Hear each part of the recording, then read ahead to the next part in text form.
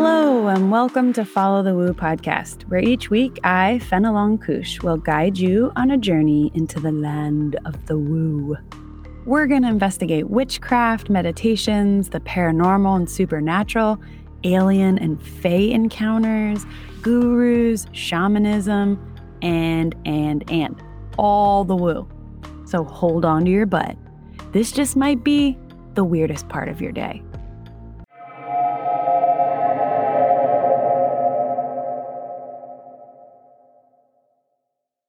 Hello, humans. I'm back to talk to you about something. How have you been?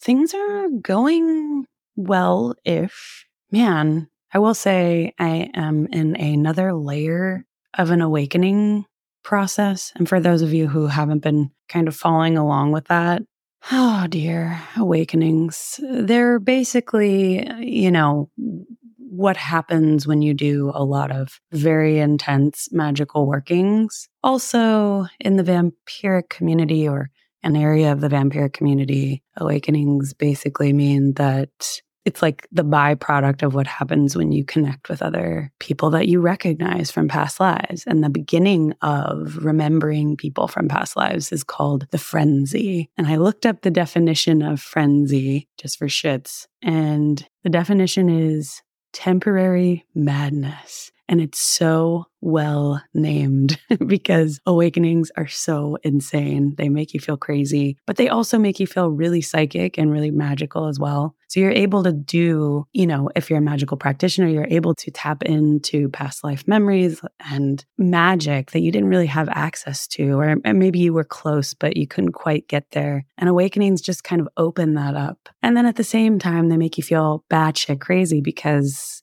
you're just like in a liminal space. So I'm in that right now. Just one aspect of it. So I feel like my awakening is something through this project with New Blood in the shows is like, it ebbs and flows. I have like a big moment of awakening and then, I gotta like do fucking taxes and laundry for a minute and then it comes back. And also, you haven't seen this yet, but you will. When New Blood season 1 comes out this year, you'll see that at the end of season 1, we do this ginormous ritual. And I can't tell you anything really because spoiler alert, but I will say that I am getting what I deserved.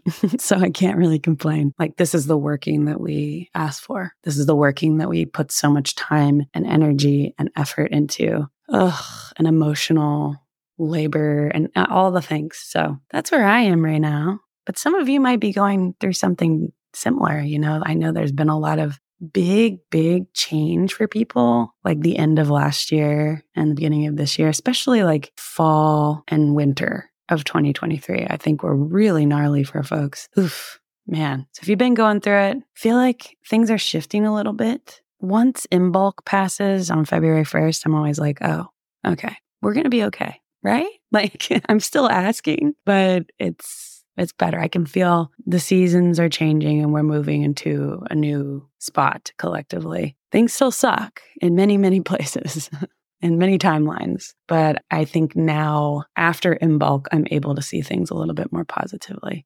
I also cleaned my altar up. Okay, that's another thing I do post Imbolc is like, okay, now it's time to get rid of the old ways we did things. This is, for me, my new year for real. Fuck that January 1st shit when everything sucks, at least where I'm located in Louisville, Kentucky. That is not the time to be starting new things. So don't beat yourself up if you fell off the fucking bandwagon. Who cares? So what? Who cares? Start now. Anyway, let's talk about the guest that I'm chatting with today, Beverly McChesney. We love her so much. Beverly is a psychic medium who we've been working with actually on our second show in Human Beings, which will come out later this year in 2024, which is a queer ghost hunting show. It's also about cryptids and fairies and aliens, all the things.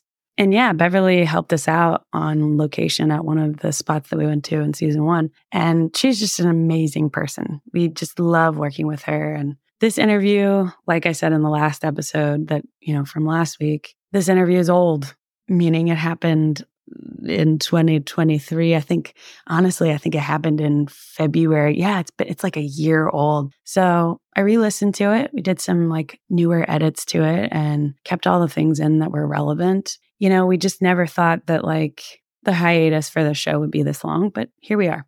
While we were like plugging away at making new shows for TV, we sort of put all these interviews to the back burner, and I'm bringing them back to you.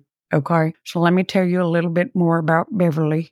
Oh, Beverly, we love you.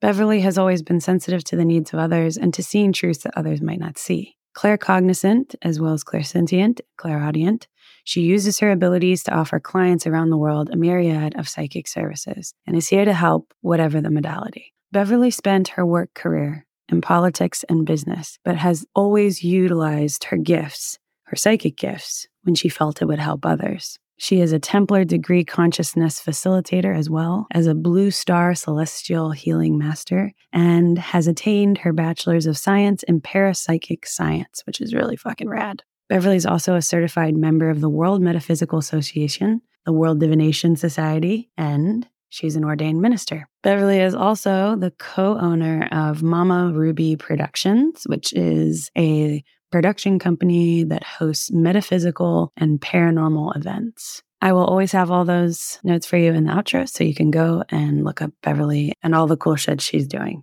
Beverly's the psychic. I'm the witch. We get together. We have a chat. What do we talk about in this chat? Well, we talked about Bigfoot some and some misconceptions that folks have about Bigfoot. In fact, Beverly connects with Bigfoot in a psychical way. It's really interesting to hear what she has to say about Bigfoot, and even like the name that Bigfoot would perhaps prefer to be called, or not even a name, just like what they call themselves, maybe. We also talk about what our collective purpose is as a human species, which is wild.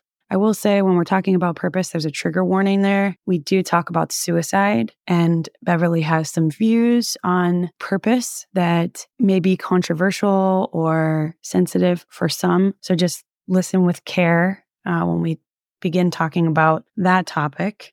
We talk about demons and time and how time is such a mind fuck. We also talk about ghosts, and she also does a reading for me, which is pretty interesting. There's other stuff in there too. I can't remember it all, but that's some of the highlights that really stuck out to me. And in the outro, I will let you know if those things that Beverly told me came true. Okay. You are amazing. You are so cute. You got a cute butt. You got a cute butt. Yeah, you got a cute butt. Yeah, you got a cute butt. All right. Check out Beverly McChesney.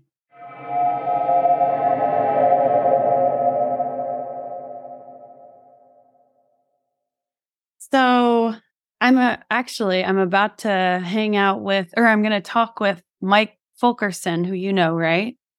I do. Maybe I've met him at a gallery. I don't know, but he and I talk often, and he's a big fan, and he's tried to get some things going down in Owensboro. Yeah. That he wants there.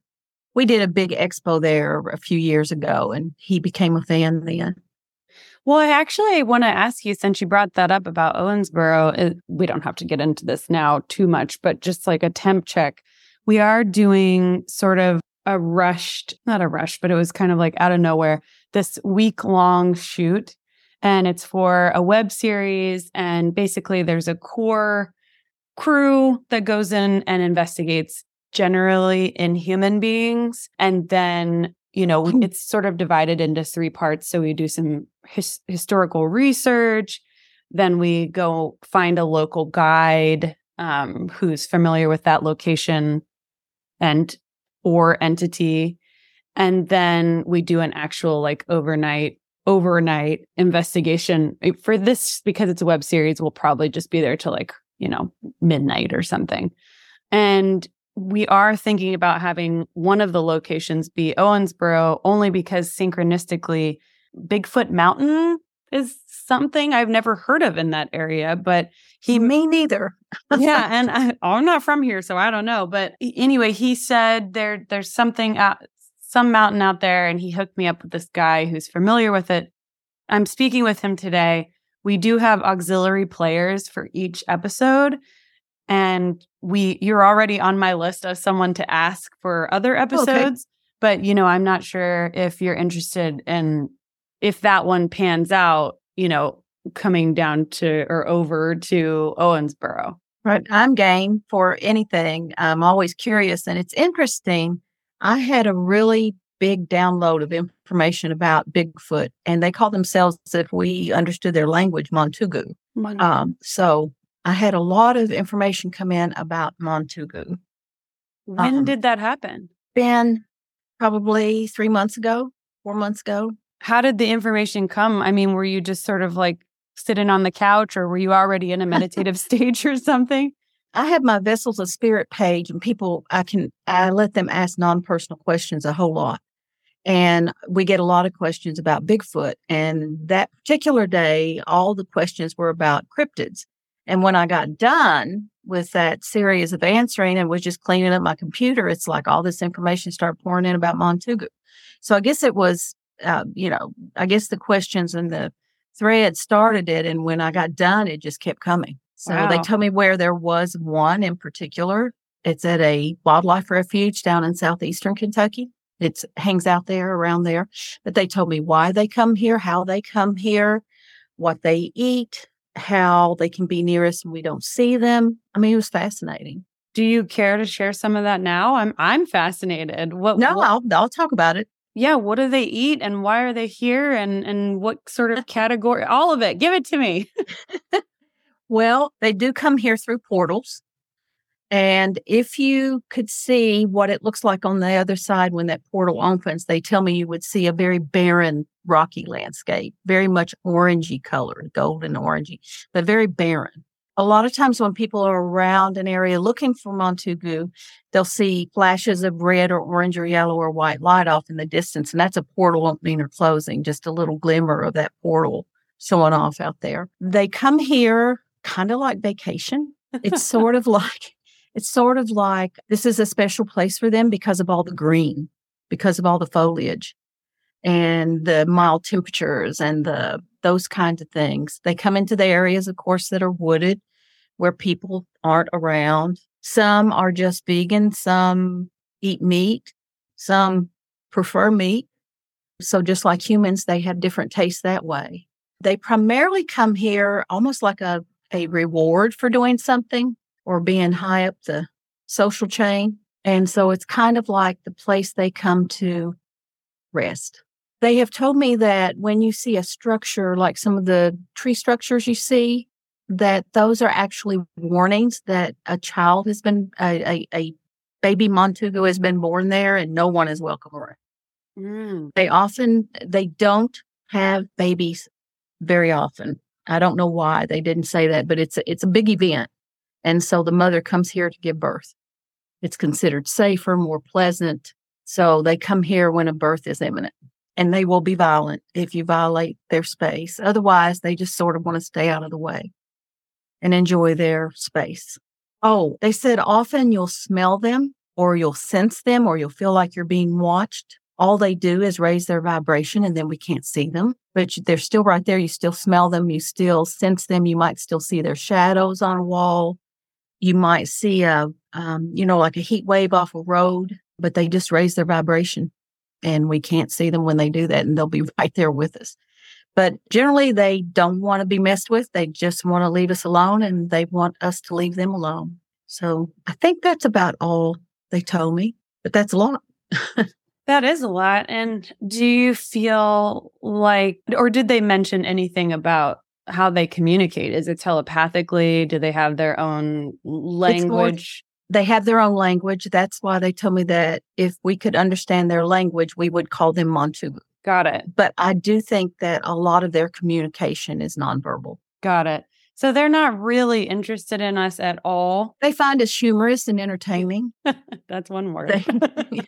They find us just kind of amusing, and they can sense our intent around them. So generally, I think they're pretty laid back unless we get aggressive. One of the reasons I asked that too is because the nature of this web series that we're working on right now, I guess the goal is to communicate with, when we can, and as respectfully as possible within human beings, and sort of just see, like, is there anything that they would like to share with us, or vice versa. And it's not about being scared, and it's cheap scares. It's really about like connecting. And so for this first part, we're wanting to work with potentially Bigfoot because we're following just what synchronistically keeps coming up. So same for me, Bigfoot just keeps coming up lately. And, I don't want to be disrespectful if you were under the impression they're like, get the fuck out of here. Like, don't. Yeah. Yeah. No, they find us entertaining. They will keep away from us if we leave them alone. They don't want any conflict. They don't want to be seen. They don't understand our language, but they understand our vibrations and our body language. So they, everybody understands body language and they pick up the intent of what's going on. So we are kind of a special place for them. And I don't think there are a whole lot of them. I don't think it's a society that has millions, Got it. Yeah. So you think it would be, as long as we went in very respectfully, vibration wise, and also, like you said, body language wise, would it be okay to maybe make contact, or would it be better to be with a psychic to where you could maybe do some of the telepathic communication? Or, well, I've never tried it in person. I've never tried it where I thought there was an actual physical Montugu. So I don't know how that would play. I think as long as you came respectfully, I think as long as the body language was respectful, maybe you bring gifts, maybe you bring fresh fruit or something like that. Whether they would communicate with a psychic or not, I don't know.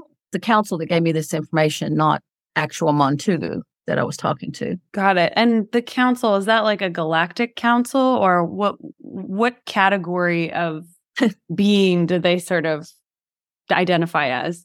I would call them, next to Source, or what some people would call God, I would call them the controllers, the knowers, the information keepers. They're the same group that Esther Hicks talks to. They're the same group that a lot of other people channel, but there's several groups of them. So you might not be speaking to the exact same council members. It all depends on the subject, what they want to know. Yeah. But they're generally very forthcoming with information, but they sometimes will say, that's not your business, or no. Yeah, you're barking up the wrong tree. Well, let's just backtrack a little bit. How did you cultivate a relationship with this council? Like, or the controllers or the watchers or, whoever these people are. Yeah, exactly. How did you get in touch with them specifically? In a meditation. I had been doing readings for quite some time. And when I do a personal reading, I speak to a person's personal entities, what people would call their angels, guides, guardians, family members, that kind of thing. They don't call themselves angels, but anyway, that's how people can identify with that being. And so that's who I always talk to when doing personal readings. And I started opening this Facebook page to non-personal readings about information. And those entities are like, well, we can't answer those questions. They're not for our person. So I started meditating, and they showed me where to go. It's a place I've gone in meditation for years. I just never went beyond a certain point. I would call it a white room. I would call it a room of light.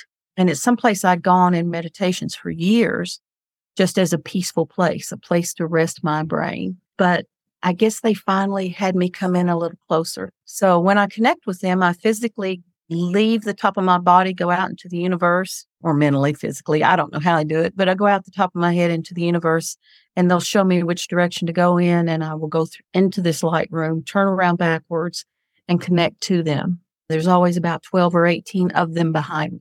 Can't look at them directly. It's you can for a second, but not for very long. It's funny that you bring this up, because I was just listening to Timothy Renner. He has a podcast called Strange Familiars, and he's one of my good friends. And he did this Patreon episode about angels and how, it's semantics, whether you call them angels or not, but really like these beings who are closer to source that our light beings are just really difficult for a human to even witness. And so it would actually be detrimental to us to even see them, as kind of what was being explained in that episode. And I thought that was so interesting that like it would be like almost too much of a high vibration, or too much of, that light energy at one time for us.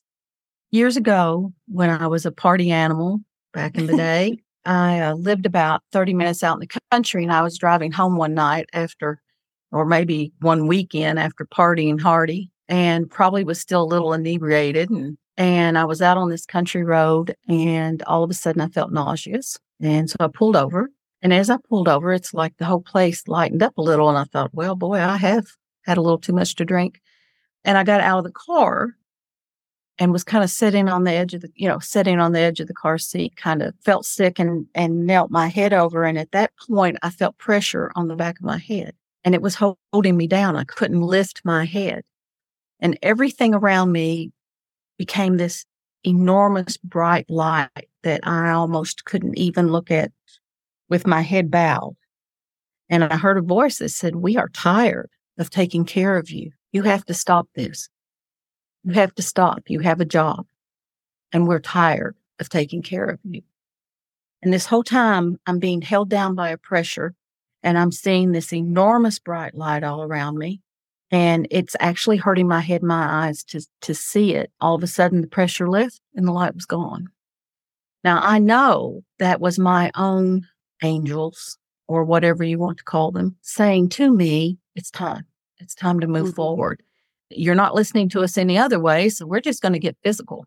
And they warned me, and I took it to heart.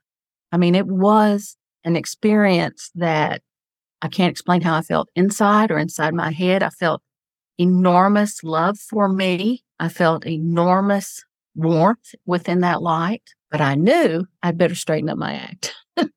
So that was my first physical encounter with an angelic or universal being, whatever you want to call them. Now, had you had psychic experiences and all of that growing up your whole life? Where did it start where you thought, okay, my being works a little differently than maybe the average being, or human being, I should say? Right. When I was very young, my parents tell me that when I was about 2, that a dog I had got run over, and my dad had to go out and kill it because it was too damaged. He came back in the house, and my mother tells me, I looked at him and says, "It's okay, Daddy. She's gone to heaven." And they didn't even know that I knew what they had done. They didn't even know that I knew she had been hit by a car. And I said, "It's okay. Once you're in heaven, everything's calm. And she's fine." She's telling me she's fine. So they tell me that story now, or they did tell me as I grew up. They don't tell me now. But anyway, they told me that story. So I had it as a child. I just didn't know it. I always felt like I was someone who could just see the larger picture in things. It's like if I saw 2 people interacting, it's almost like I could take both sides and understand where both were coming from and kind of see the bigger picture. And I did that in business. I did it in school. And I just thought I had an ability to understand situations better. I didn't realize until I was retired, and I realized a little bit before then, but I didn't take any action on it. Once I was retired and I had nothing playing with my head, and I could meditate a lot and do my work, it just opened up, and I realized, what was going on. And I always knew. And I had several readers tell me, "You have got to be reading. You've got to be doing this." And I'm like, well, I don't know how. I don't know how to turn it on. I don't know how to turn it off. Mm-hmm. And one in particular who I really trusted kept saying, "It's within your hands. It's in your hands."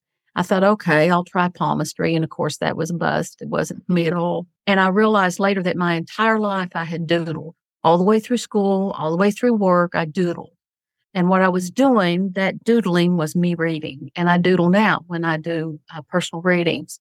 I'm always doodling on paper. My theory is that frees up my left brain so my right brain can get the information. So when you started meditating more often after you retired, and did you feel that it sort of like came like a cascade once you unlocked that little key, or did you have to really kind of work on it and practice? And, did it take time to get more efficient and accurate with your readings? We had a little vendor booth called Om Sweet Om, and Om Sweet Om would do different shows. And it was doing this one show that was personal and small and intimate and fun. And I woke up one day and told my husband, Jim, I said, I'm going to try reading today. And he said, what? And I said, I'm going to try to do some readings today. And he said, you've never done readings. I said, well, I'm going to try today. And it's either going to work or it's not. I'll carry you away. That's a risk. And I did reading. I sat down and it worked. So I feel like I was prompted subconsciously. I just didn't know it. Yeah. Consciously. But that morning I just decided I'm going to sit down and try. If it works, it works. If it doesn't, it doesn't. I didn't care. It's interesting to hear that it came at a later stage in your life, and it just seemed like that was the right time. Did you have any other readings, like impromptu, prior to retiring? No. Nothing. Not one. I don't know how to explain it. I just decided to do it, and I did. Everyone does have abilities. And I do think that a lot of people, as they get older, start looking around and seeing things they've been doing or learning that no longer serve them. And so they start exploring. They start looking for other ways of living, other ways of seeing things. And then I think when people don't have as much responsibility, like their kids grew up or their bad marriage ended or whatever it was that freed them up, it's kind of like that's when it starts coming in, when the mind is freed up somewhat from all the hassles of life in general. But everybody has something. We are way bigger than what we think we are. We're way more talented than what we think we are. We are a piece of God, and we have God-like abilities. That brings up a really interesting question, which kind of back to the council. Now that you've gone through this journey and you have this seemingly strong bond with your own spirit guides and animals, maybe, I don't know. Yes, animals too.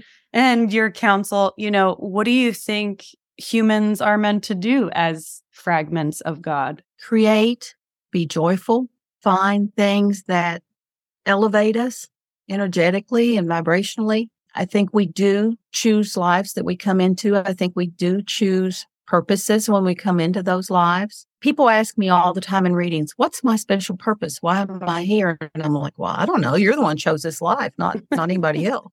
But they won't, they never ever tell anyone their purpose because they want people to live their lives and not focus on why they're on this earth. And so many people's egos would not understand their purpose. They would feel less than. And then other egos would feel more than.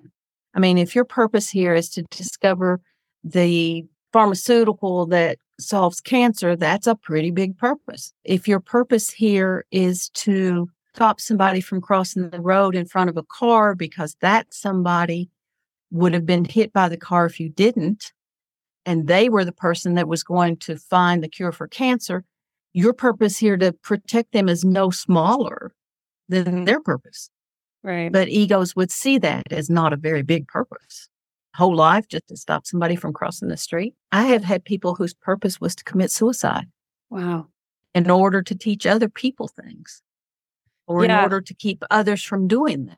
So that's why they won't tell us why we're here. Yeah. And I think that this is something that my wife and I talk about a lot is, why do we have to freaking forget in between lifetimes? And, we always come back to this is that this is like a school almost, and you wanted to learn something. And if you knew that one thing before you came or all the things before you came, you wouldn't be able to really learn it the way you wanted to. You would kind of mess up the whole trajectory of the thing. So and some of us come into a lifetime just to have fun. It's less boring than in between. In between is amazing. It's perfect and we're perfect and the energy is perfect and we keep busy, but sometimes it's just fun to come in and have a little drama. Mm-hmm. So nobody has to come back. We choose to. Yeah, that's something I spent that's something I've struggled with in the past. My earlier like 20s and, late teens, I was really into Hinduism and Indian philosophy. And so I also went to India by myself and went on a eat, pray, love journey, just the pray part. And I learned so much. But one thing that I remember at many of the ashrams was this concept that we are punished, like we're here on earth because it's a punishment, because, like we have to work through all of these karmas before we get the ultimate goal, which is like nothingness. We no longer embody a house is sometimes the way they say it. And that never fit for me. Like it just did not make sense. We punish ourselves. No one else. There is no hell. There is no judgment by the universe. We do that to ourselves. So no, there is no punishment. Yeah. It's interesting when people die, people believe that when they die, they see this life review, and you don't.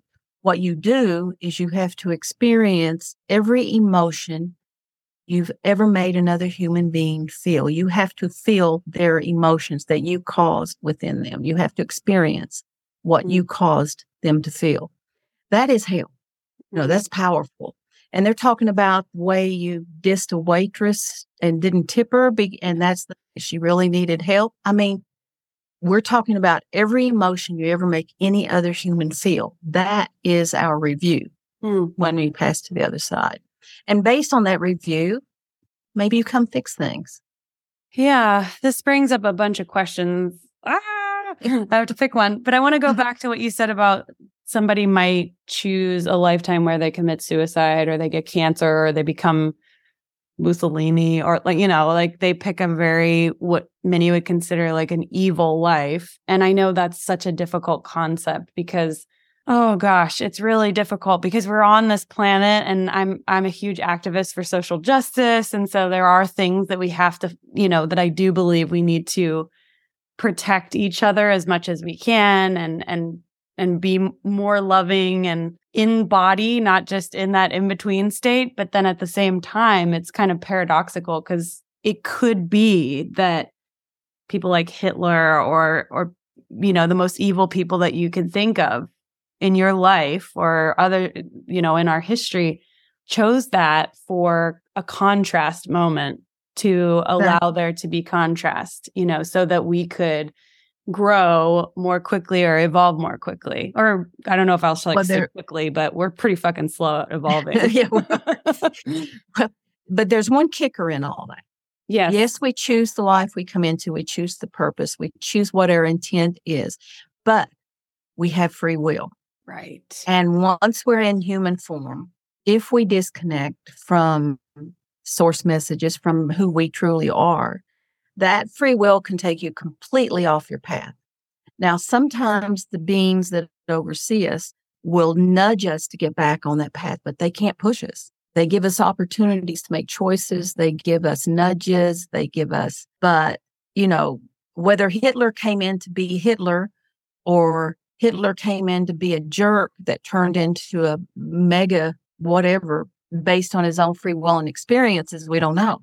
Yeah, that does make me feel better because I kind of get snagged on this occasionally because I'm like, oh yeah, I'm more likely to believe that somebody might come in to commit suicide or to like be abusive to a child or someone or something like that than I am with the Hitler or like someone who killed millions and millions of people. That to me feels like free will gone wrong, but also the other ones could be free will gone wrong as well. Like, so that's where actually, yes. Yeah. Right. Because all suicides are not intended. Some people make that choice. Every suicide is not in that person's life plan. Something with free will or some experience changed it. So all of those are not planned. It's a conundrum for sure. I mean, it's free will is important in order to allow us to, if we just came here with our life pre-planned and everything was going to happen exactly as we planned it before we came in, that's pretty boring. Right. it takes away from being creators. It takes away from the experiences, and it takes away from being creators. Exactly. That's the best way I've heard that said. It takes us away from who we are. I do think like Brian Weiss's work is so pivotal for me. Like it was such an important moment of education for me to read Many Lives, Many Masters and really learn. Powerful book. Oh my gosh. Yeah. Like, I mean, it was just like, holy shit. How many times did this person do this? It was in a controlled setting. And every single time humans in between lifetimes go to this in between space that's all, for lack of a better term, butterflies and rainbows. Like it feels love. That's the whole enchilada. And I think that really helped me. And I forget sometimes because I get really dense on this planet, but it helped me understand how not everything is as it seems here. Exactly. That book, when people ask me if there are any books that changed my life, that's one of them. 100%. Because I thought I believed in reincarnation, but I wasn't sure. But when I read that book and I saw what he gave up to bring this information to people, I mean, his at the top of his game monetarily and in his work, and basically was ridiculed for a lot of what he did. And he changed my life. He changed the way I think. 100%. I mean, I would recommend that to everyone. And I do any chance that I get, if they're on the fence about reincarnation, or if they're like, well, wait, how could this or that? It's the most compelling evidence because it's scientific. It's done through the scientific method. And it's also, you can front load in hypnosis, and I'm totally on board with that. I know that you can be front loaded, but the way that he handled each one of these sessions, perhaps some of them were front loaded, but there's no way that all of them were front loaded. The book didn't exist yet. His body of work wasn't out in the world yet, that they were the body of work. And exactly. I think that's so compelling. So back to, there is no hell. You said there is no hell. Now that we've gotten into this, like, what happens when we die and what do we do in between? A lot of what I've been learning lately is for whatever reason, focused on demons and demonology. And I have been convinced that there are, I don't like the word demon, but I guess we'll use the word demon. There are demons, there are entities that have more of a malevolent vibe. Are they then not from hell? And from your perspective, if they're not, then where are they from? Look at it this way. If you were a really, really ugly human and you didn't transition, you're going to be a really, really ugly ghost. Mm. And those are called demons. And their energy is so negative, so hating, so outside of who they are. I believe that they're humans, but humans at their utmost evil. Like they went bad. They're rotten.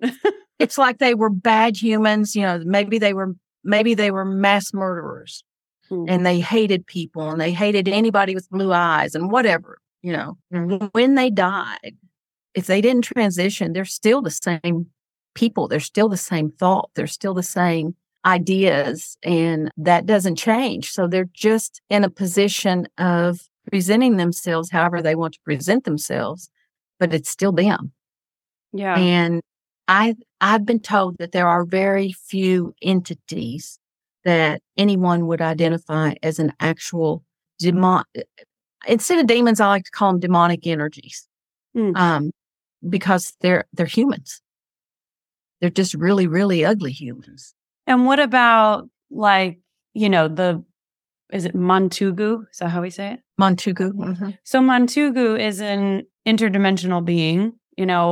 What about an energy that comes through that's demonic from another place? Like, do you think that's possible based on the counselor? Or I'm sorry, the council. The council.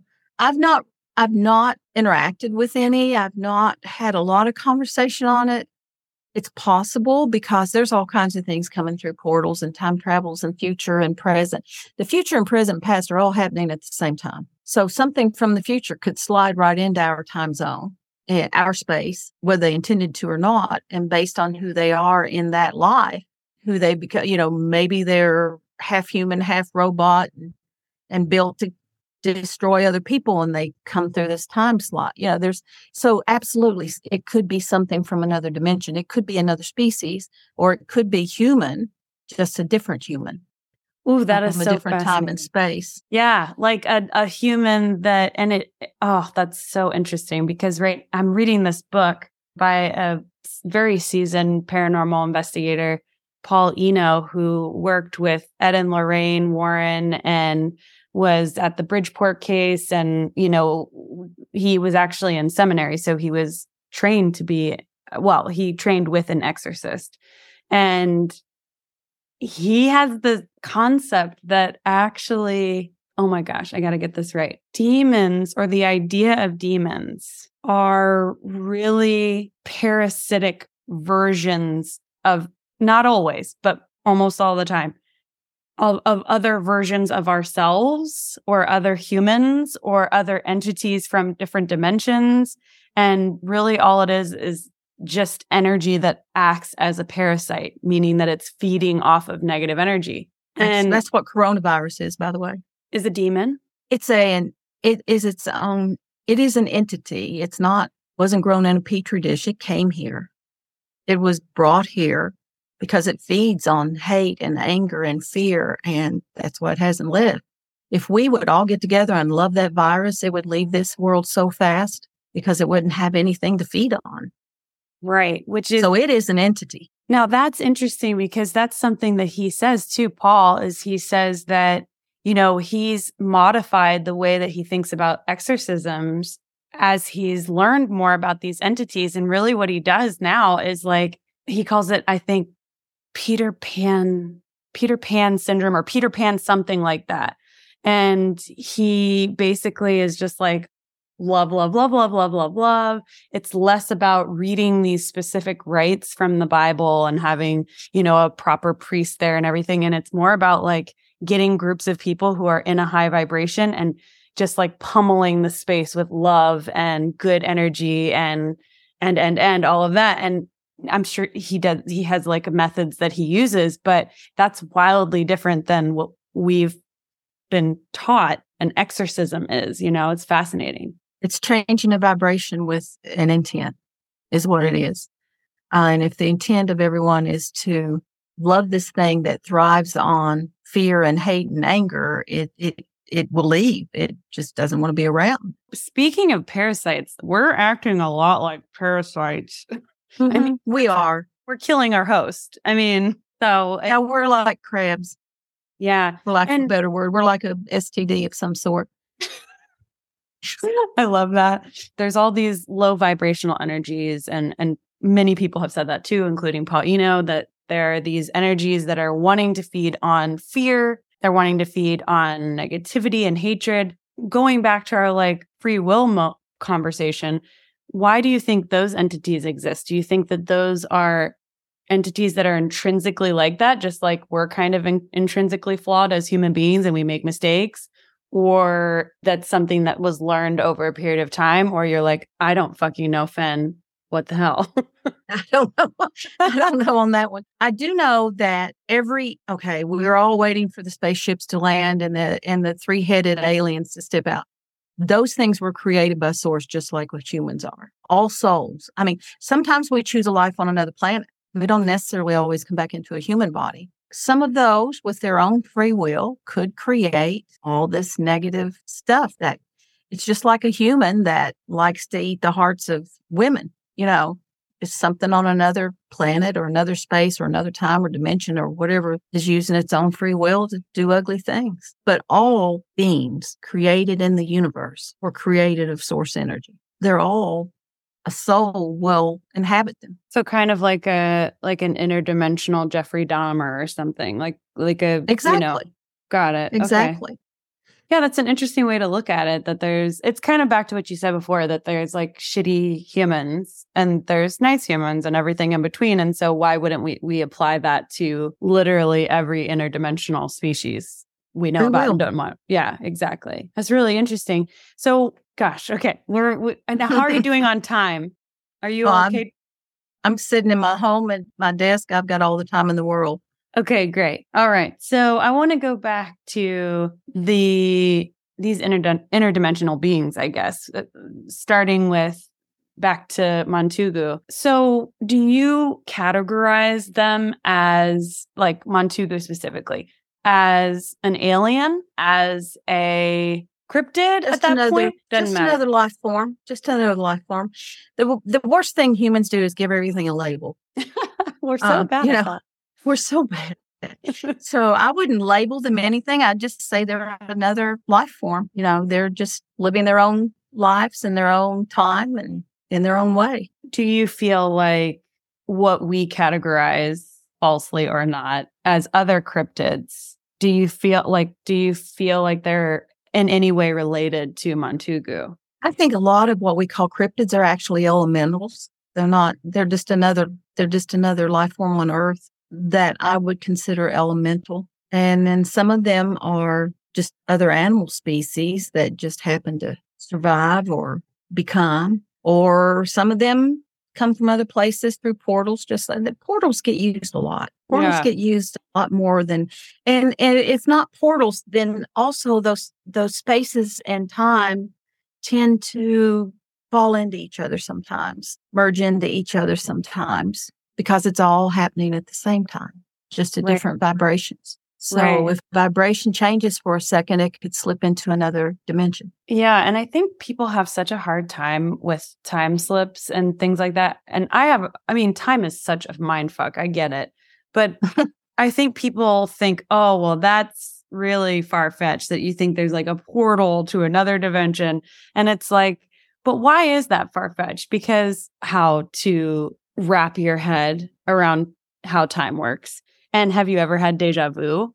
Have you ever, just recently I was driving, it was like a few months ago here in Louisville. And I work at this cheese shop bar part-time. And I take the same path every time I go because I'm geographically challenged. So I have to go the same way, no matter what the traffic. So I'm going and there's this bar on the left that has this plastic sign, 2 plastic signs. And it's, whatever the name is, I can't think of it right now, but that there every single time. But one time I drove past and there was the same, everything was the same. And I was in my body. I wasn't dreaming, no sleep paralysis. And there was a different sign. It was a different sign. Just for a moment. Just for a moment. And I thought, because I was like, oh, in my body and driving, I was like, oh, that's weird. Maybe they have some people who switch out the signs and they have somebody come in and it was a person's name. And it was like an F name, like Flossies or Fories or something like that. And I thought, well, maybe that's like a thing they do here because I'm new to Louisville. So I was like, oh, maybe that's a thing. Never have I seen the sign again. I can't explain that. And that kind of stuff happens all the time. And I think we kind of brush it under the rug, but who knows what that was? It could have been like a glitch. Yeah, real quick. And I just happened to be there the moment that it happened. And I imagine.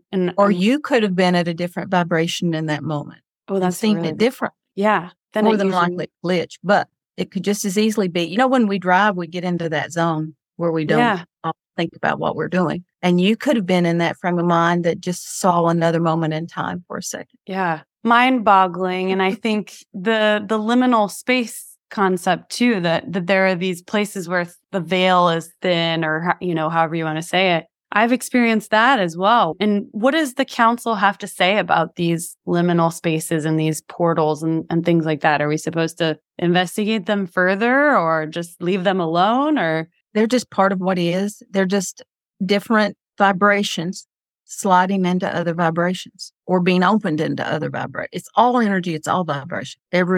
Every single bit of it. It's like the past is vibrating it in one scale and the future is in another one. And we're here in the middle in the present. And then over here, we've got this other universe and over here, and they're just all different vibrations, but all in one space. It's just my brain has a terrible time trying to wrap around it. My brain is feeling dehydrated.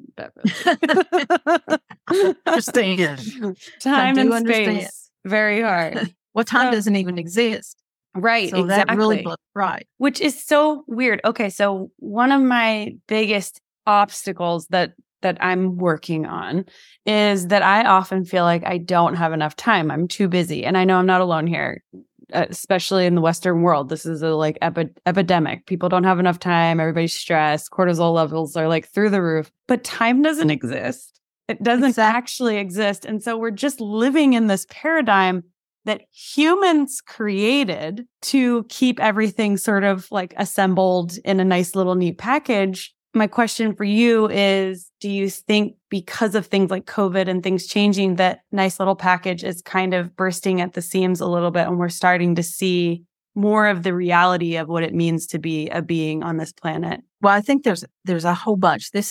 So one thing the universe did when COVID came along and scientists started looking for vaccination, they sent the scientists the method that they used to create the vaccine. That method had never been used before, and it is going to open this world up to so much healing, so many cures. That's not your question, but that's a little side piece of it, an important one that I wanted to get out to people. There was a lot of things coming together in all this. There's so many pieces in my mind right now, and it's almost like they're trying to tell me something. I was going to say, yeah. It's like almost like they're trying to get words in my mouth, and I'm hearing it in my head, so I lose my logical thinking. Yeah, let it go. Just say whatever coming. I don't even care. Yeah, just so they're talking about when a person says, I have no time. Those words manifest having no time. Every time a person thinks I'm too busy, I'm too overworked, I'm too stressed, they create that thing because every word, every thought, every spell, every prayer, everything is an intent, and intents manifest. So words and thoughts are manifest. So as people are saying, I don't have time for this, I don't have time for that, they are creating exactly what they do not want. If instead a person said, well, I'm really busy, but I'm glad to know I'm going to get all this done, they would switch everything. Some of that, they're wanting to talk about manifestation. And I'm like, okay, we'll get there. We'll get there later because they're all into right now thoughts, intent, words, prayers, spells. They're like, we just want to be sure today that this gets out there, that everything a person thinks, they create themselves, they manifest. And if they want the opposite, they just need to change their thinking. So instead of you thinking how busy you are, think about, what's a busy day, but I'm going to get through this great. Mm-hmm. It will switch the whole dynamics. And that's something for me to really be sure people understand. I know that's not quite your question, but it's something they really wanted to get through today. Apparently, a lot of people need to hear it. Yeah, myself included. And I've studied it. May have been for you. Yeah, it's probably for me. I think it's good for everyone to hear that. And I know I'm glad that this came through because it reminded me of something that I also want the listeners to know, that when you get into law of attraction stuff, I think a lot of people, sadly, get like lumped into The Secret. And I have some real issues with The Secret. I don't think it's got the full enchilada of what it means to be a manifester, to be deliberately creating your reality, so to quote unquote. And I think it kind of puts it in a weird light where it's like, you can have a Buick, just visualize a Buick, which I do think you can have a Buick if that's what you want. But it's sort of missing the whole point of manifesting, which is what you're saying is that you're sort of everything that comes out of your mouth is a spell. That's why we call it, that's why it's called spells, because we're all day long, we're casting spells. You're intending. Right. And I think one thing that I'd love the listeners to know, so thank you for listening, listeners, is that there is like a whole butt ton, like huge body of work that's very old. Joseph Murphy, there's a ton of people. And that's about law of attraction, and it's about manifesting in a way that's not this like tacky, The Secret bullshit that I feel has been brushed under the rug on purpose. Because if we remember that we can do that, this whole capitalist paradigm doesn't really work for the powers that be in this space-time continuum. You're exactly right. The Secret left out the secret. Yeah. So, which is? Do you want to know the secret? Yes, let's say it. Gratitude. Gratitude is the secret. They have told me time and again that if you require something, they don't like the word need because you create need every time you use the word. If you require something in your life, the way to ask for it would be, thank you. That's the first word for my new job that's going to be totally satisfying. So here's the way it works. The entities on the other side don't speak English. They don't hear words. They hear vibration. They hear tone. Gratitude, the word thank you, in whatever language you choose to say it in, is something they hone in on immediately because the vibration, the energetic vibration of gratitude is so powerful. It's the second most important thing in their language. Then when you say what it is that you want in a way as though you already have it, that evokes an emotion in your energetic patterns that they pick up on immediately. They don't pick up on all the words. They've never been here. They don't know what a house or money is. You could ask your angelic beings for more money and find a quarter on the sidewalk, and they're very pleased with themselves because they got more money to you. So the way to do it is to feel gratitude by saying thank you at the beginning of whatever it is you're requiring. And then to say it in such a way as though you already have it so that your energetic pattern is easier for them to pick up. Words, they hear words all the time, blah, blah, blah, blah, blah. But it's those emotions and those vibrations that they hone in on. And you have to keep in mind that you've already said those words in another time and place. So what it is you've asked for is already created. You just have to make space for it. Did you say that gratitude is the second most important thing? What's the first? Love. It's what we are. That's what we were created to be. Got it. For. And love is not the word that they, that's our word, but we understand what that means. It embraces all it's again, vibration. Love is the highest vibration. Gratitude is the second highest vibration. We've just given them those names because they feel good. So we give them a name. Right. I'm taking a lot of what you're saying for myself as well, because I think I've forgotten lately. I'm in the middle of pre-production, and that's like, as a producer, that's the moment where I think you can easily forget this because you're like, I have to make this happen and this person over here and this, and you're coordinating the entire thing, and it can be so overwhelming. And so it's nice to talk with you about this and remember. Well, you're also the type of person that wants everything to be right. You want everything to be good. Mm-hmm. And so you really do stretch yourself sometimes making that happen. So maybe sometimes sit back and just say, thank you that this project is working perfectly. Divine timing, divine plan. Thank you that this is working perfectly. It at least makes you feel better. Yeah, at the very least. Exactly. And that's absolutely what will take you out of what you know. I mean, I know all this, and I still forget to, when I'm taking a new medication, test myself with kinesiology. I know all these tricks and I forget to use them. Yeah, me so too. We need to remind each other all those good tools that we have. Absolutely. And I really appreciate that reminder because it does get a little nutty. And, I've been told a lot in my lifetime that it's not your brain, it's not your smarts and your ability to coordinate and organize, it's your heart. So if you can turn this off a little bit and focus more here, things will unfold much easier for you. And I think that's probably true for everyone. You could walk up to someone to give them an apology, and you could give it from your mind and they would hear it and shrug. If you give it to them through your heart chakra, through that energetic portal, they will melt and understand completely that you truly are sorry. It's the intent. The intent is everything. And intent through the heart is incredibly powerful intent. There's a group called HeartMath. Yeah. Who HeartMath they're awesome. Because they're right. Anything done in a more loving, heartfelt manner is going to work a lot faster and better. Even if it's anger. Yeah. Even anger. Say your words from here instead of from here. And they're a lot more powerful. Yeah.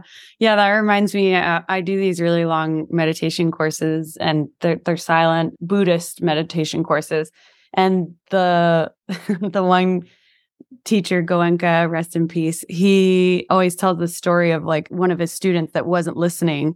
And so he would yell at him because that was the only way he could get through to him. But the teacher, and actually I think it was Goenka's teacher, so he was, very liberated human, was living in the world of magic, or however you want to say it.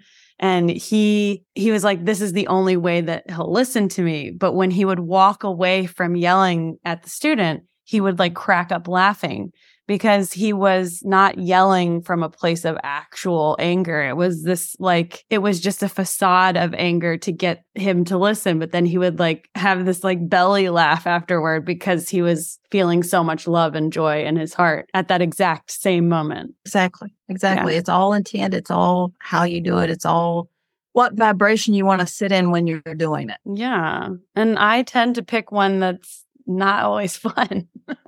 We all do. I mean, again, we are just human. I mean, we're gods, but we're not supposed to remember that all the time. Yeah. Yeah. So I want to go, I know, I don't want to keep you all day. I wanted to ask you about the council. So what is like maybe the weirdest interaction or experience or nugget of wisdom that you've learned from them? Maybe it was like actually communicating with a fairy, or I don't know. I'm just throwing that out there. Something like the fairies elementals are out there. Anybody who thinks they're not. And we don't see them all the time because, again, they're different vibrations. They can be invisible all they want to. But I think the Montagu pretty much blew me away. And I think that the COVID virus information, because they're the ones that told me I could talk to it, I just think that everything they say just blows my mind. For instance, okay, here's a for instance. Somebody asked in a gallery, was there really a Noah's Ark? Was the Bible? And they said, well, yeah, there was a Noah and there was an ark. And there was a flood and there were animals. But you have to think of the time that Noah existed even. Noah only knew as far as he could see or as far as he had been. He had no way of knowing there was a whole world. He knew his area, his space. To him, that was the world. And that world did flood. His area did flood. And he did have precognition, and he did build an ark, and he did put his farm animals on it. But it was just this little tiny scale in the scheme of the whole world. So it did happen, not quite as it was said, but when it says the whole world flooded, his whole world flooded. Mm-hmm. So his whole world was I can't think what they called those measurements, hectates or something. His whole world might have been 50 of those, and that's all he knew. Mm-hmm. Exactly. So his whole world and the world of people around him did flood, and he was precognitive. So he did see that and know it. It's just not on the scale that everyone thinks it was on, but it did happen.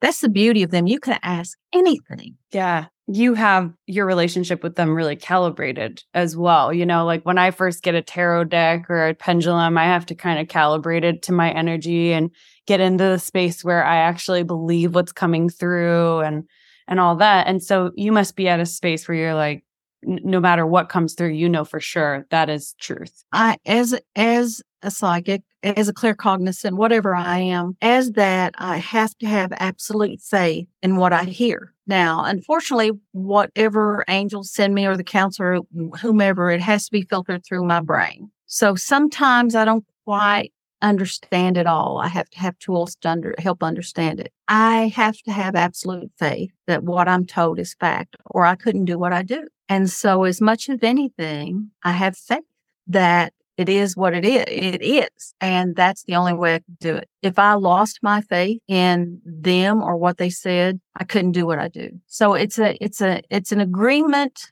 of faith, mm-hmm. and not religious faith. There's no religion in me. So let's get that out there. But it's a faith in that they trust me to do my best at sharing what they are sharing with me.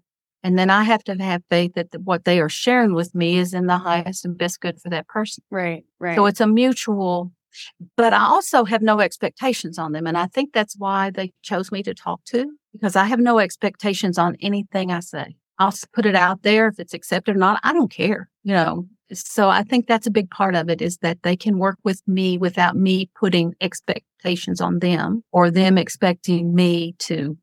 It's just kind of an energetic agreement. I have told everyone from the beginning when I first started reading that it is intended to be helpful to people. And the moment that I gather that it's not helpful, I will stop. Mm-hmm. Only way it's this agreement I have with them. As long as it's helpful, I'll do it. When it's not helpful, I'll stop doing it. So that's kind of the deal we have. Yeah. So I like that. I just have this deal. I do, sit in silence. I do my little process. I do go out and connect with them. So there is a little process to it. This is funny. I do a lot of work in the shower. The shower is where I do a lot of cleaning up energetically and grounding and getting rid of sore knees and whatever else needs to be done that day. But in every shower, I will go out into the universe, arms up, send myself out there and say, I am Beverly. Thank you. Powerful moment to accept who you are. So that's my shower. That's how I end it. And then I say thank you to the water. Yeah, that's really powerful. And for those of my listeners who think that that's too woo-woo, I don't know why you're here, first of all. But second of all, Oprah. Let's just take a super grounded example. Oprah talks about how she has used gratitude actively to literally curate her life for decades, and look at her life. Yeah. So, I mean, if you it's there, it's accessible. We all have access to it. And it's a beautiful moment to, and it's also so accepting of who you are as well. Like you said, how emotional that is to say, thank you. Yeah. Standing in who you are. Yeah. I am Fen. Thank you. Mm-hmm. Yeah. Thank you. Yeah. And really, doesn't that feel powerful? It does. Yeah, it does. Try it in a meditative moment in the shower with your hands open and accepting, and say it and feel that power come into your body. I was taught years ago in past life regression how to take back my power. That's part of it. Yeah, I will be using that. I mean, thank you. And I think we're always, on another note, beating ourselves up, our bodies and how we're supposed to look and all this stuff. And so I think even just from that perspective, it's so powerful. This is who I am. Exactly. That's been hard for me, but I'm overweight. I'm 68 years old and I'm overweight, way overweight. And it's that troubles me. And I spent my whole life worrying about my weight. But I figure there's some reason I'm this way. And what I've noticed is that a lot of psychics are overweight. Does it help them ground? Does it help them absorb? I don't know. Yeah. But I finally had to get to a point where I said, okay, I'm going to stay as healthy as I can, no matter what body I'm in. And I don't. I fail miserably. But anyway. We all do.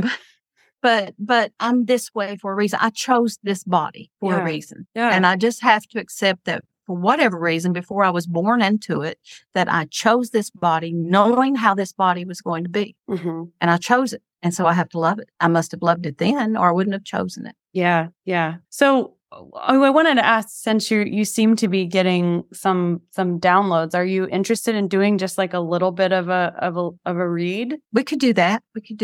Just now, let me tell you how my process is. So if we don't do the whole process, I don't know what I'll get. And the whole process is kind of crazy. I have to get your full name. I have to do a little invocation type thing. I have to do a connection. But we can see what I just pick up, what they'll just tell me today without me going through my usual process for reading, since it's not. You'll see me doodling. Yeah. That's what I do. Yeah. No. And if there's anything that's that you need from me, that's shorthand. So what's happening in 6 weeks that really is important? What's 6 weeks? What's today? It's actually 6.2 weeks. 6.2. What is today? The 9th? 1, 2, 3, 4, 5, 6.2. Something's happening in that 6 week that's really important that you're going to have to make a decision. Interesting. And they're like, roll with it. Okay. Do you see what it is, or it hasn't happened yet? I don't know. Okay. 6.2 weeks. There's going to be something. You might feel a little overwhelmed, and then you'll feel excited. Okay. So, but it'll be don't hesitate to make your decision. Okay. Don't overthink it. Just run with it. That's coming. And I felt like it has to do something with the project you've been working on. I don't know if something's presented in 6 weeks or an opportunity's there, but they're like, don't overthink it. Just do it. Just react. So that's coming in 6.2 weeks, more or less. Might be a day or two, one way or the other. If you overthink it, you'll block it. So don't overthink it. Just wait. Just put it out of your mind until it shows up. Okay. Okay. Because we don't want you to block it. And they're like, she does that. She does that. She sure overthinks things, puts up her own blocks. So they're like, she needs to just forget that you told her this and just let it happen. Okay. So instead of trying to figure it out or trying to work it out, so just set it aside and let it happen, because they do say you do that. So they're talking about a trip in August that should be important. It might start out as a fun thing, but turn into an important thing, or An opportunity also feels like another opportunity. That's coming in August. I don't know if you already have a trip planned, but there's something then. They're saying more water, more water, more water, more clean water, but they're telling everybody that. They're talking about the pain in your back right shoulder, that you've got some pain and stiffness in your back right shoulder and neck. And they're saying to do that simple little twist that you can do at your desk, but to do it as far as you can. They said start with your head and do it, and do like 6 or 8 of those, and then do the shoulders, and then do the torso, and then stand up and do the whole body. They said that will realign whatever that is. It feels like something from a whiplash or a time in the past that you had sort of like a whiplash in that area. And when you become really, really tired, that side cuts off a little bit of oxygen to your brain. And so you'll get a headache on that side. And so they're like, do that stretch. It'll help open that up. Do you have that discomfort in that right shoulder and neck? I can feel it right now. Yeah, I don't know if I've ever been able to parse it out like right or left, but I know that like neck and shoulders, I do actually have health issues. I do have chronic issues. Okay. So it's hard to always pinpoint where. Exactly. I understand. Well, they're saying that stretching will really help. They're talking about feels like upper tooth, right upper tooth, something going on. If it hadn't already happened, just watch for it and catch it before it does something that feels tender. So pay attention to that. Lower right back, but who doesn't have a backache, right? Yeah, lower back is my area. Yeah, I'm feeling it. And it's primarily on the right. At least it feels that way. Sometimes when I'm looking at someone opposite, it could be the opposite side, but I'm feeling it on the right. Do you have a gallbladder issue? Not that I know of. Okay. Watch out for that about November. I don't want you to manifest it, so don't think about it. Okay. This feels like, okay, here's what they're saying. They're like that more water, but put some lemon in it. And that'll flush that gallbladder out. Okay. Feels like something that runs in your family. So you want to keep your body flushed out. It's really important that you get toxins out of your body. Yeah. I don't know if it's medications or if it's herbs or something you take, they want you to flush it out better. Yeah, it could be medication, but also energetically, I tend to, for lack of a better term, eat people's energy. You know, I tend to kind of like, that's part of what I do. Yeah. And then I put it back and it's out there better, but in me, it's still like claggy. Yeah. Yeah. Bring universal light through the top of your head and blast it out your pores and out your hands and feet. And that'll help clear some of that out. Relationship wise, everything feels good. It feels a little tense since you moved, but still good. Relationship wise, it's like you're still learning a lot about each other, which all couples do. But it feels like you all are really learning a lot about each other and understanding where you can meet in the middle on things. And that's good. So that feels good. Health feels reasonable. I guess you've got things like at a control point. So health feels reasonable. And we won't go into a lot of that publicly, but health feels around water. You get cramps, muscle cramps. They're saying when you feel a muscle cramp building, to take a teaspoonful of mustard seed with a full glass of water. Don't bite it, swallow it whole, or half a teaspoon, 1/2 teaspoon of mustard seed with a full glass of water, and it will help those cramps, muscle cramps. Okay. Because they're showing me muscle cramps popping up here and there. And they're saying that will help that. I've got somebody on the other side that's just sticking their head in here to say hello. It feels like they don't tell me male, female, because we're not either on the other side. But they do show me masculine or feminine energies. And this feels like a more feminine energy. It feels like they're responsible for their own passing, which could be suicide, or it could be they overdosed or did something stupid or didn't do something that they should have done. But they're just sticking their head in here to say hi because they can, and to tell you that they do hear your podcast and you've talked about them on it before. So I don't know who that is, but they're just sticking their head in to say, hey, I think you know who it is. We just won't go there with all that. So is that resonating with you? I feel like I talk about them on the podcast. I talk about my golden Maybe girls. You talked about the experience or something and not them specifically. I don't know. I know that I have women that I work with that are grandmothers, but none of them went out. Well, the one, I don't know how she died, to be honest. So it could be her. I'm not sure. Well, and just because I say feminine energy, you may have known them as a male, but more feminine. Yeah. So where they don't tell me male, female, and just let me feel the energies. Yeah. It makes it a little harder I mean, sometimes it's clear cut to me, but most times they just let me feel the energies. So just kind of keep that in mind. Whoever they are, they're sticking their head in to say, hey, feels like they've been gone 4 or 5 years, maybe. I don't know if it's 14 or 4. I'm not sure which. Let's see what else.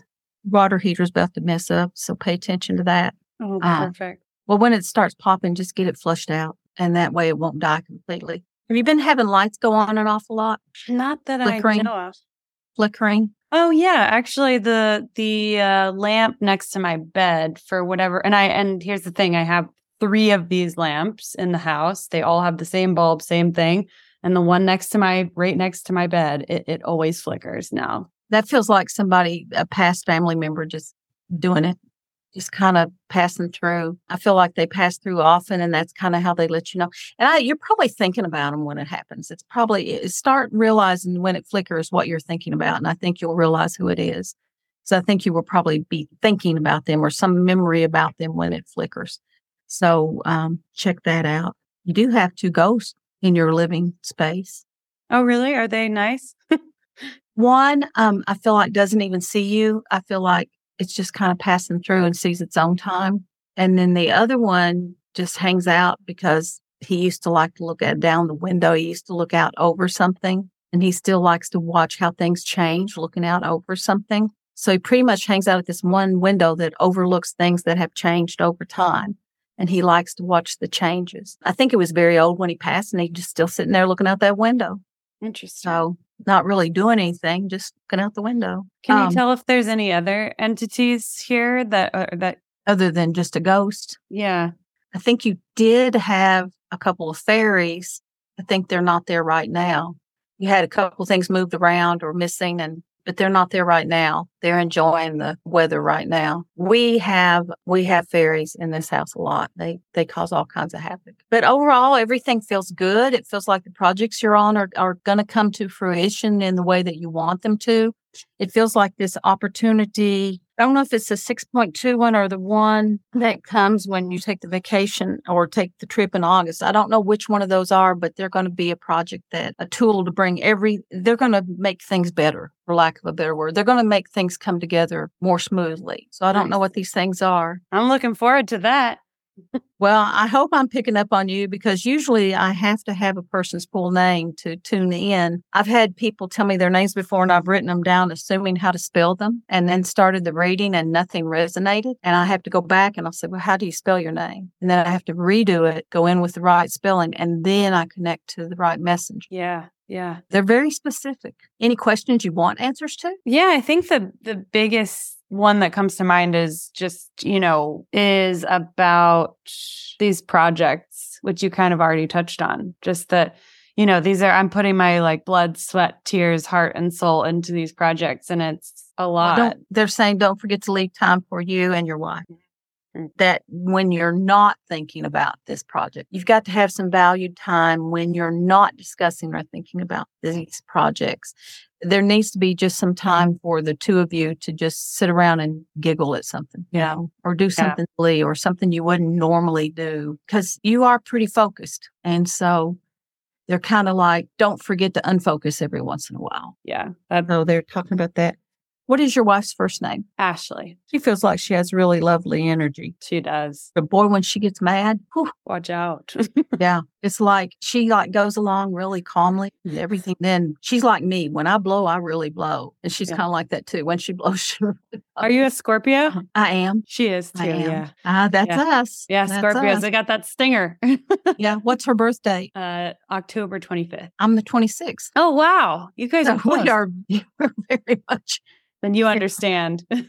I understand completely. My poor husband does too. So I love Scorpios. Yeah, I do too. I think we're pretty unique. Everybody is. Everybody's good. So, but it feels like it feels like you're going to take on another project, though. It does feel like that's coming. Oh God, another one. Yeah, but I feel like it will be more. It'll be like and it may not be till end of the year or next year, but it feels like it'll just fall into your lap and it'll just fall together, and it'll be like, well, this is fun. So, and it feels like it'll be profitable. That's another good question. I guess there was a project that I auditioned for. It was a paranormal project, and I guess I just want to throw it out there if that's something that I should completely forget about and it's not How long has it been since you auditioned? Oh, it's been a while, but it's like a secondary audition, and it sometimes takes a long time for these things. Yeah, and it doesn't really feel like it'll be exactly the one that you auditioned for. It feels like it'll be an offshoot, or they're going to change the way that is, and you'll have to think about if it's still something you want to do or not. But it does feel like there's one that you definitely are going to be involved in. So it's either that one or one tied to that one in some way. Gotcha. So it feels fun. Yeah. It also feels like, though, you're going to have to stand in your own truth on some things that they expect of you.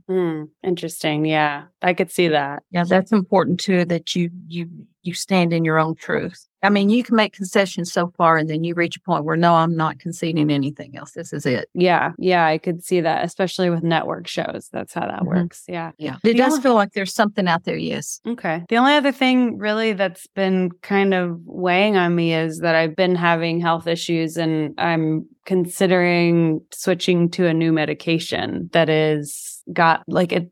There's not a ton of research on it, but I'm just sort of wondering if anything comes through on that. Do you know how to do self-kinesiology? They're like, this girl needs this. The muscle testing? The one where you are your own pendulum. Oh, I don't know how it works. Fascinating. Basically, you just stand comfortably, put your hands over your solar plexus, and say to, relax, kind of close your eyes, hands over the solar plexus. This is how you get your yes or no, and say your name. My name is, and you'll go in one direction, back or forward. And then you'll say, my name is somebody else's name, and you'll go the opposite direction. That's how you set and you do that before session. That's how you kind of calibrate yourself. After you get that yes, no, you can hold like medication up to your solar plexus or the name of it and just say, is this suitable for my body? Is this helpful to my body? And you'll get a pendulum answer. Are 3 of these good for me? Are 2 of these good for me? Is one of the, if I, like in a vitamin, like if I'm taking vitamin D, I'll say, is 1 sufficient for me today? And if it says no, I'll say, well, are 2 sufficient for me today? If it says no again, I know not to take them that day. If it says yes, I'll take my vitamin D. People don't understand what a powerful tool this is, because you can even like hold pictures of people up to see if you want to date them or not.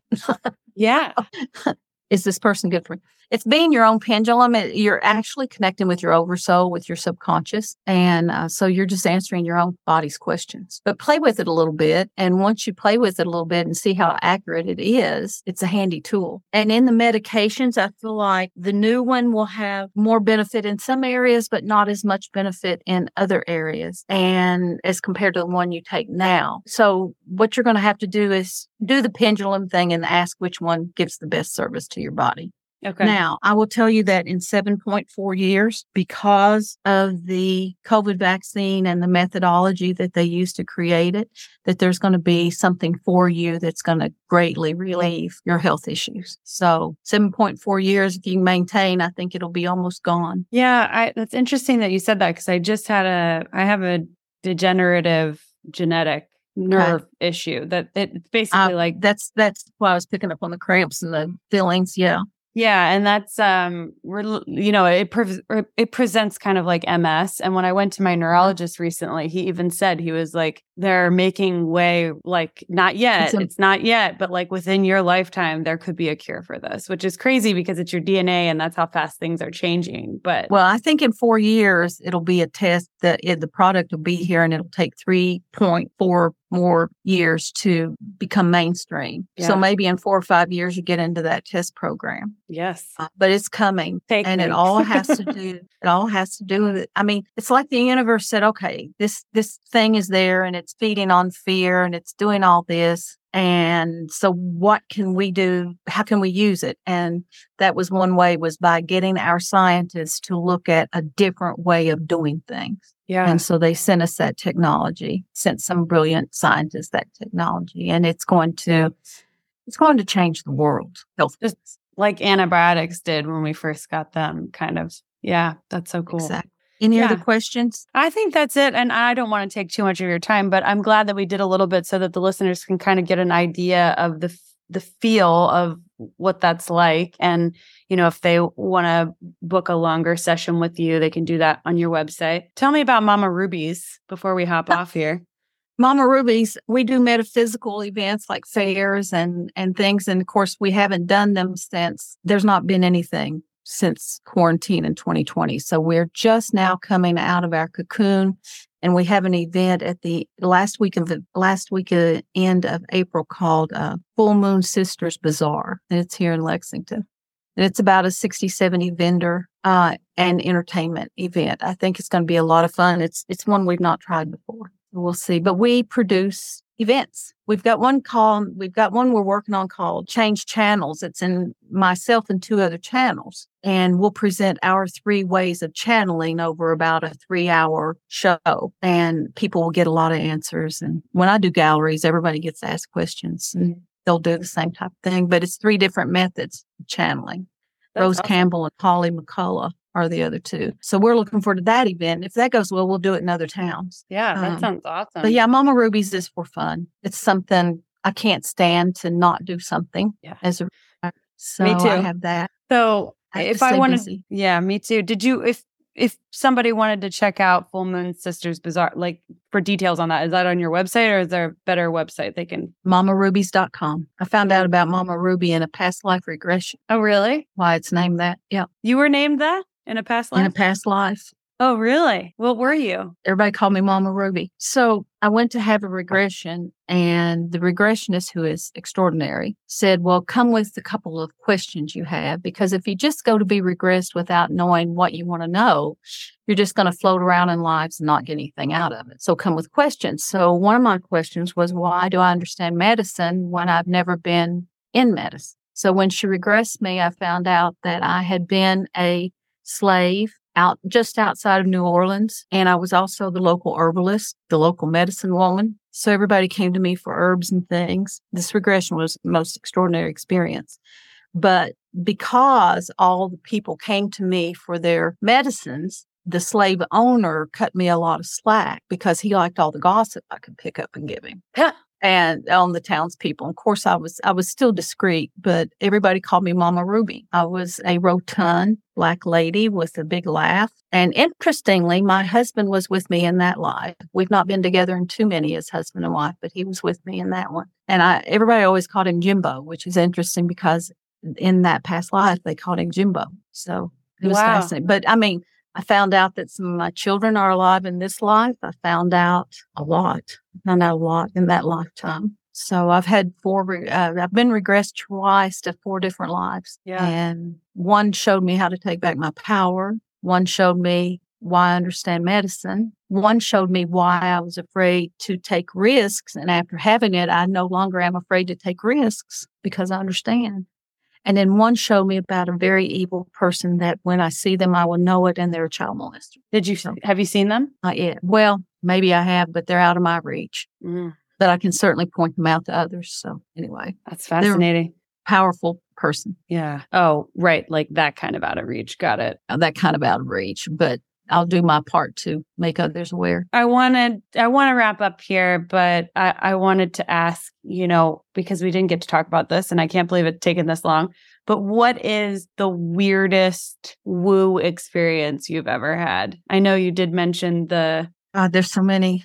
Yeah, that's what everybody says. And there was the moment where you were in, you had... That was a pretty big woo moment. That's a big woo when they're holding your head down and they're like, get it together. That was probably the biggest woo moment, but it felt right too. But I did have one other angelic encounter, and it sometimes makes me emotional to talk about it. And it was so simple. I was on what is called Leestown Road here in town, and got this median. You turn out to the right, or it's a turnout, and then you got other people coming in on the other side. And I was turning out, and there was a homeless-looking person standing there, and he was very, very tall, and he had on a long black coat, all shaggy and hairy. And I don't go out of if I'm sitting there and somebody needs $1, I'll give them $1. But I pulled out, and I was so compelled to turn around and go back and give this man money. And I only had a couple bucks. So I turned around, and I came back, and I thought, why is he collecting money here? This is a busy place where people are turning in. Nobody's going to stop and give him money because they'll get rear-ended. But I stopped. And this very tall man walked up to me, and I gave him these $2, and I said, I'm sorry, it's not more. And he looked me directly in the eye, and he said, do you know God loves you? I said, yeah.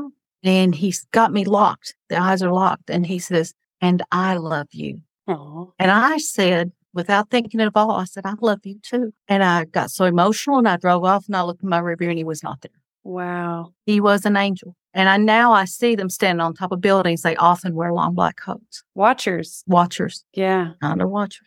And it was so emotional because to tell a stranger, a homeless, shaggy, scary looking person, and I love you too, blew me away, but it made me understand the power of those words. So that was a pretty big woo experience. Yeah, I got you. And my first solid ghost was a big woo experience. So there's been so many. Yeah. Wait, well, tell me that one real quick, if you don't mind. I was working at a horse farm out in Paris. I was working in the office of this training facility. And I had seen shimmers and shadows and all those things. But I was leaving work one night, and it was like this long driveway with big trees. And at the end was this huge monster gate, and you had to stop way before the gate to give it to hit the eye to make this huge, strong gate open, power gate. And I'm looking as I pull up, and I think, oh my God, there's a kid standing next to the gate. And the gate was posted by 2 big stone pillars. I stopped and I thought, am I seeing a child standing up there? It dawned on me it didn't have a lot of color, just a little color, but it was probably 70% solid. And I thought, no, that's not a child. That's a jockey. It's a small person. And he turned around and looked right at me, and it scared me to death because I had not seen, I saw a full body, and it started gliding. There was the gate and it and me and my car, and between us, and we're talking probably 50, 60 feet. Between us was a big tree. And it started sliding over to that tree, gliding over behind this tree. And the whole time it's watching me. And I think, oh my God, if this thing gets in my car, I'm going to pants. What am I going to do? I'm going to shit my pants. I can't drive. Exactly. Because, not wet my pants. I was going to do the other. But and the gate wasn't open enough for me to go through. And I was hesitant to anyway. And it slid out of that tree. And I thought, oh my God. And it just disappeared. Wow. Oh, that place was haunted. We couldn't keep a night watchman because the night watchman would see somebody bringing a horse in and there would be nobody. And you could be up in the clocker's tower and you could hear a horse coming and see the legs of somebody and the legs of a horse, and it'd go on by and you'd hear it fade away. It was an incredibly haunted place. Awesome place. Yeah, super cool. I mean, I've never seen a full body apparition. That's the only time I ever have seen full body. They're so rare. Yeah. And it's so cool. And I've been with someone when they saw one, and I was like, why didn't I see it? And they were like losing their mind, like shitting their pants, basically. Exactly. But yeah, I haven't yet. So that's still on my list. That's my only time. And I've been around a long time. And like I said, I've seen lots of movement and shadows and shimmers, but not standing there looking at me where I could see the design on their clothing. Yeah. Yeah. That's so cool. My office was built. There was an old 2-story kind of antebellum home on the farm that was being remodeled. And the first time I came to work there, I could see somebody standing in the doorway, like a woman with an apron, but it was just a shimmery, and it was from a distance. So I'm thinking, well, that's just light playing on the door in my imagination. And my office was a new building that was constructed on the back of that building as they remodeled the old house. And at one point in time, the jockey stayed in the house before they built jockey quarters. And so I had a jockey come in one day and he said, I'm not going to stay in this house. He had a very heavy Hispanic accent, but he's like, I used to sleep there. He said, but no more. And I said, what happened? He said, all the time we saw a lady on the steps. But he said, one night I was asleep and he woke up and felt someone fondling him. And he said, it felt really good. He said, it felt really good. And he said, then I thought, I can't see it. Is it a boy or is it a girl? And he said, I got out of there and I never went back. That's hilarious. Real good till he wasn't sure who was fondling him. Yeah. But nobody would stay in that house. Do you have access to it still? No, the owner sold it, and it broke my heart because it was a magical place. Yeah. Sounds so cool. And it had been part of another farm. After the person he sold it to nearly destroyed it, the original farm bought it back, and it's a very private place. Yeah, got it. Well, it has been a pleasure chatting with you. A pleather. A pleather. It's been a pleather for me too. And I would love I would love to chat with you again. And also if you're open to coming out to Owensboro for that gig, are you still open to just having a conversation about that? Sure. Okay, cool. Yeah. Let me see. I'm always looking for new adventures. So sure. All right. Do you have any last words for the listeners or just something that's on the top of your mind? Every day, find something that makes you laugh or gives you joy. I don't care what it is. I don't care if it's a stupid movie. I don't care if it's a stupid memory. Every day, find something that makes you joyful for just a second. It's going to change your whole life. The other thing is every day, even if it's been one of the worst days of your life, there's going to be a grain of something that you can be grateful. So find that little grain and just say thanks for it that day. Just thinking about it acknowledges it. You don't actually have to say thank you, but you acknowledge it by the thought that you're grateful for that. Right. The other thing, and this is something they want everyone to know, is that no one is ever alone.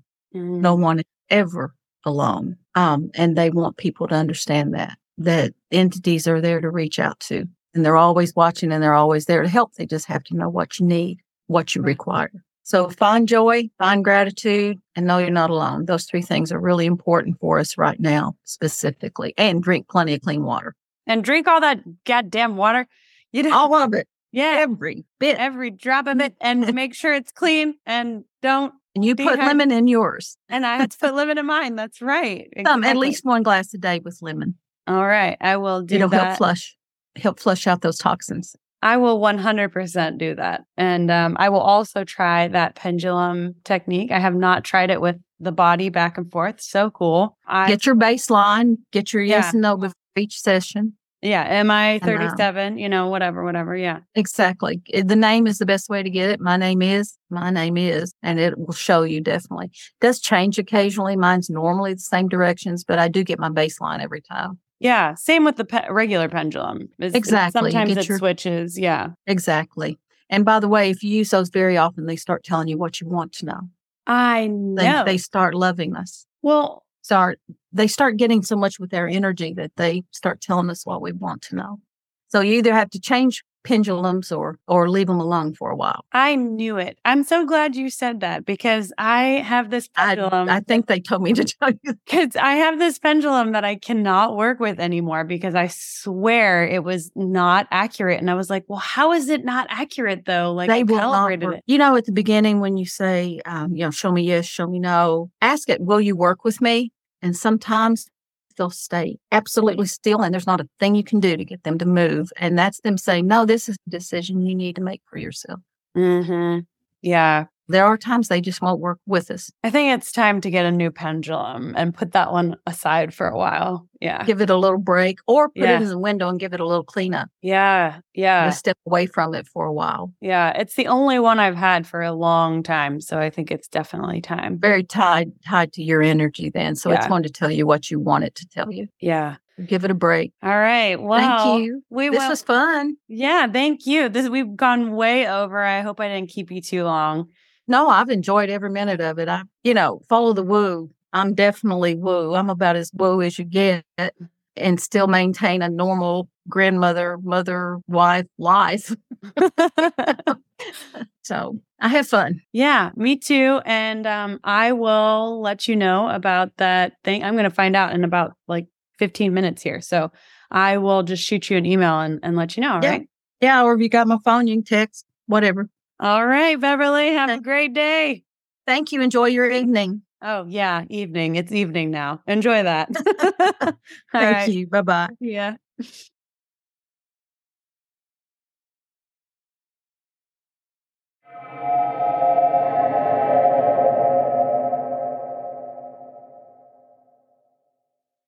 Well, there you have it.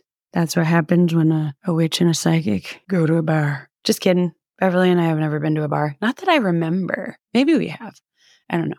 But I promised that I would tell you if any of that stuff that Beverly said came true. I hadn't looked at the notes or listened to this episode or this interview in, like I said, a year. So it was really interesting to see, oh, hey, I was yelling at my wife. I'm like, hey, babe, where were we in August of 2023? Because she had said you're going to be taking a trip in August. which will turn into an opportunity. And I totally forgot that in August of 2023, we went to Salem, Massachusetts, and I met some vampires. Some more vampires. Can you believe it? Some people go their whole lives not meeting a single fucking vampire, and I've met like a gajillion. Oh dear, life is weird. I met some vampires, and it's funny because Beverly says it would turn into an opportunity. I haven't connected with them yet, but it has been something that's on my mind because we've considered approaching them about giving us a different perspective on vampirism in season 2. Another thing that she said was like, I think it was like 6.2 weeks, something like that, from the date of this interview, which I went back and I looked. And it is February 9th. I can't believe it. Jesus Christ. And so I backtracked, to 6 weeks later. And it was just after we had filmed the first season of Inhuman Beings, the second show that we're working on. I do think it's interesting that 6 weeks is really like right after we filmed the second show. There was a lot that happened after that. I mean, it's always hard after the show because we go into a liminal magical space. Everybody goes a little bit insane. It's a little bit of the frenzy on set as well. And what do you think about Montugu? That's interesting. I don't know a lot. I don't know shit about fuck. Any of you watch Ozark? I feel like I've asked you that before. Remember when she's like, I don't know shit about fuck, Marty? You should absolutely get a reading from Beverly McChesney. You can go to beverlymcchesney.com to see what she's up to. It's very easy to schedule a reading on there, and she has very fair prices. And her readings are really accurate, so I highly recommend Beverly. You can also check out the paranormal and metaphysical events and other special events that Beverly's got going on at mamarubies.com. Also, we got a new moon coming up in Aquarius on Friday that I'm really pumped about because it's on a day that some of our team who are local to Louisville, Kentucky here will be investigating a haunted house in New Albany, Indiana. And that'll be on our TikTok live. So definitely make sure you check into our TikToks. We used to do seances or some kind of investigation every Friday night on TikTok, but we took a little bit of a break because we had to kind of catch up with figuring out the algorithm and all the new changes and things and some of the other projects that we're working on, but we're back starting this Friday. And we'll be doing more on-site investigations in our lives coming up, but then we'll go back to like the traditional seances that we do. People love that shit. And we tend to always make contact with someone or something, which is fascinating. I think it has a lot to do with the energy of our combined group together. So a new moon in Aquarius while we're doing an investigation at a haunted house. It's going to be exciting. So check us out at New Blood Universe on TikTok and everywhere else as well. Like I said, we're just trying to get this ball rolling again with Follow the Woo. It's going to take a minute to get all the new pieces back online, like ads and social media and a new trailer and all the things that we have to do. So many things. Fucking shit. Fuck. All right. Bye.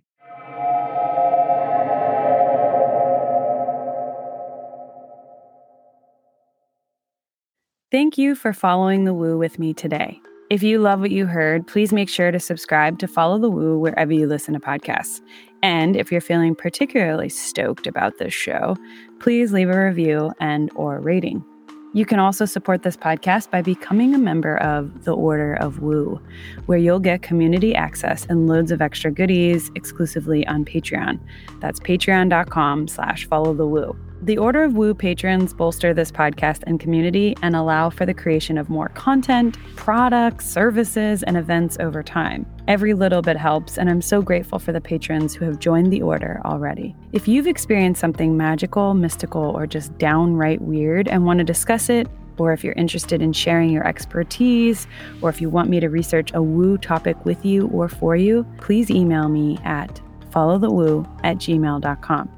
Join me next week for another woo topic. And remember, tell the truth, be nice to each other, and if it feels right,